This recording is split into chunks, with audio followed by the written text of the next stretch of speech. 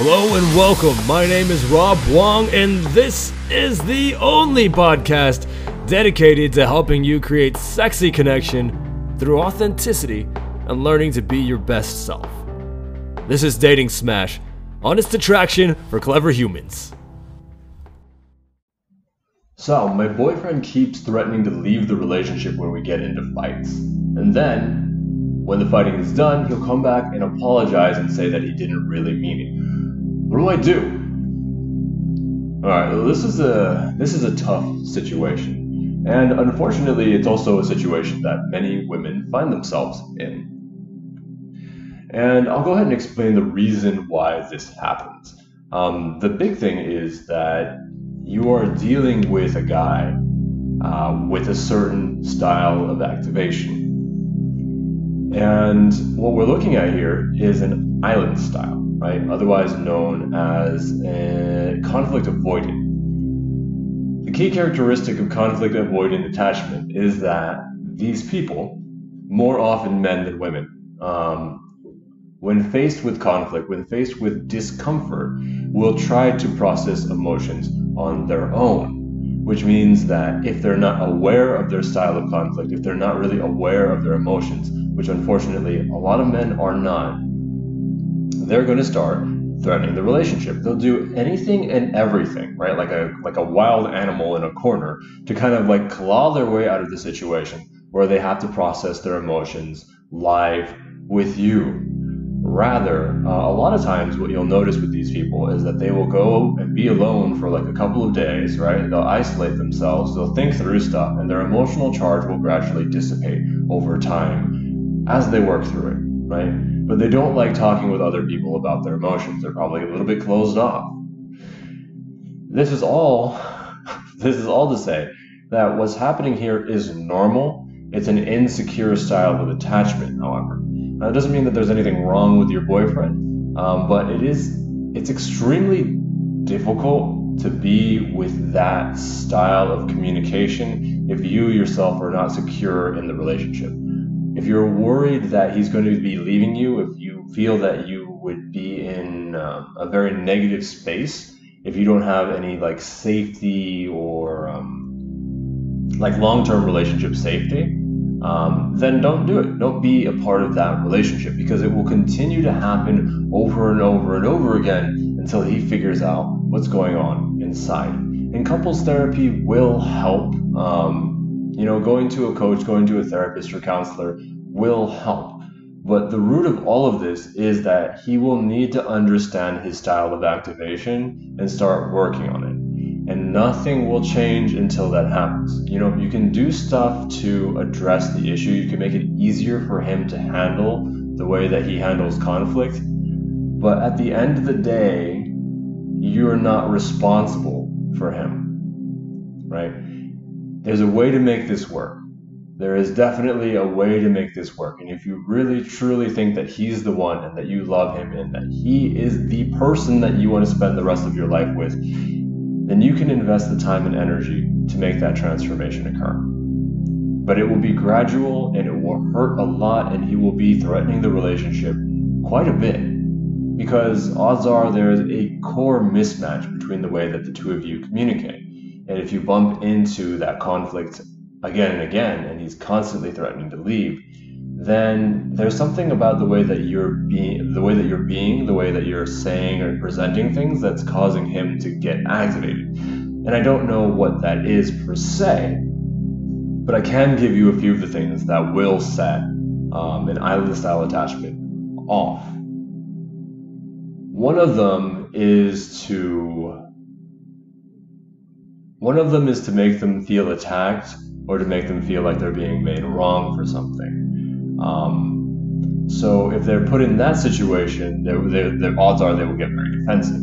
And if you are then to apologize without actually, you'll notice that one of the things that happens is that they're very sensitive to tone. So if they feel like your apology wasn't authentic, then they will not accept your apology and it will actually make things worse because now you're trying to trick them, right?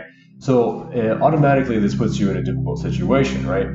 Particularly if you're the type of person to apologize just to put the end to a fight, right? You'll take on the blame to yourself. You'll say whatever you need to say in order for the fighting to stop, because you just want, peace to exist. And that doesn't go over very well with avoidant or island style attachment.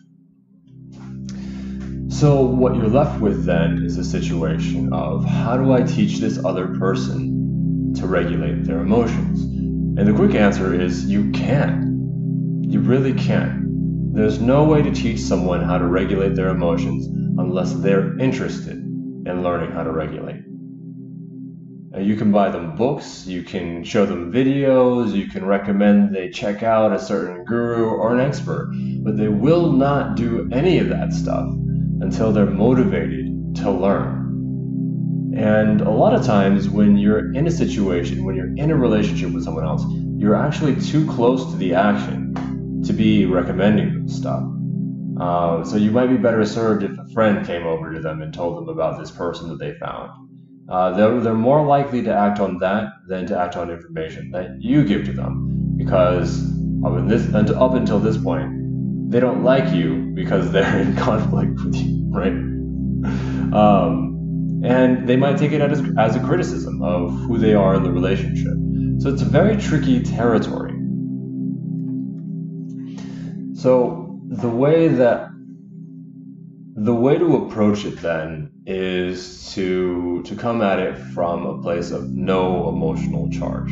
How do I get straight with the situation so that I can hold them with compassion and love, rather than them feeling like they're on trial, they're guilty, and they've done all these things to me, and can't they see how it's damaging the relationship, and god damn it, why can't you stop yelling at me? Those things, unfortunately, even won't help. And it's very natural in this situation to want to apply more and more force until the other person gets it, right? But it's just not the case. That's not the way that it works. The more force that we apply in this situation, the worse things will get, the less receptive they'll be to taking on our ask. So first starts with, how do I get straight with this person? How do I get to inner peace? And then, how do I advocate for them in a way that they feel loved and cared for? If you can come from that space, then you're all set. You're actually golden. But it's very difficult for most people to do because, again, they're the source of activation in your life. So it takes a certain level of coaching. It takes a certain level of digging into, who does this person remind me of? Do they remind me of my parents? Do they remind me of my younger brother, the one that I used to fight with constantly, that I'm not speaking to anymore? What situation comes up when I think about our most recent conflict? And this is going to take a certain willing suspension of disbelief, right? There are a lot of people that don't believe, and might be you, that looking into the past will provide any answers. Because the past is painful. It's uncomfortable looking into that space. And I don't buy into that stuff where my childhood defines who I am as a person. And it might not be true, right? It might not be the truth. It might not be the reason why coaching, counseling, and therapy work. However, it's a way to look for the truth that creates results. So you don't necessarily have to believe it, but you do need to be willing to try it on to get results. The next step then is to look into, what did I learn to do in reaction to that? How did I learn to behave in the world in such a way that this situation would never come back to haunt me? And for a lot of people, it'll be something like, hey, I had a conflict and I learned that early on, I had to be the one to do everything perfectly, right? I had to do things perfectly so that the fight wouldn't happen. I have to be constantly looking out at the other person and making sure they're not activated so that we don't get into a fight. I have to be on my guard for this. I have to apologize preemptively so that this fight doesn't escalate. And that's when we run into problems. That's when we run into trouble. It's not that this behavior is wrong. It's not that this behavior is bad. It served you. It's most definitely served you in the past. And if you look for it, you'll see the ways that it's benefited you. Maybe being the one to resolve the conflict all the time in your family, being the responsible one, meant that you developed amazing communication skills. Maybe it meant that you got to be extremely good with other people, and now you work with people professionally, face to face. That's where you excel. Maybe it turned you into a perfectionist, and that perfectionism led you to a high level of academic achievement, which then led you to getting a very high-paying job or a prestigious job at a university. I don't know your exact situation, but it's beneficial in some contexts.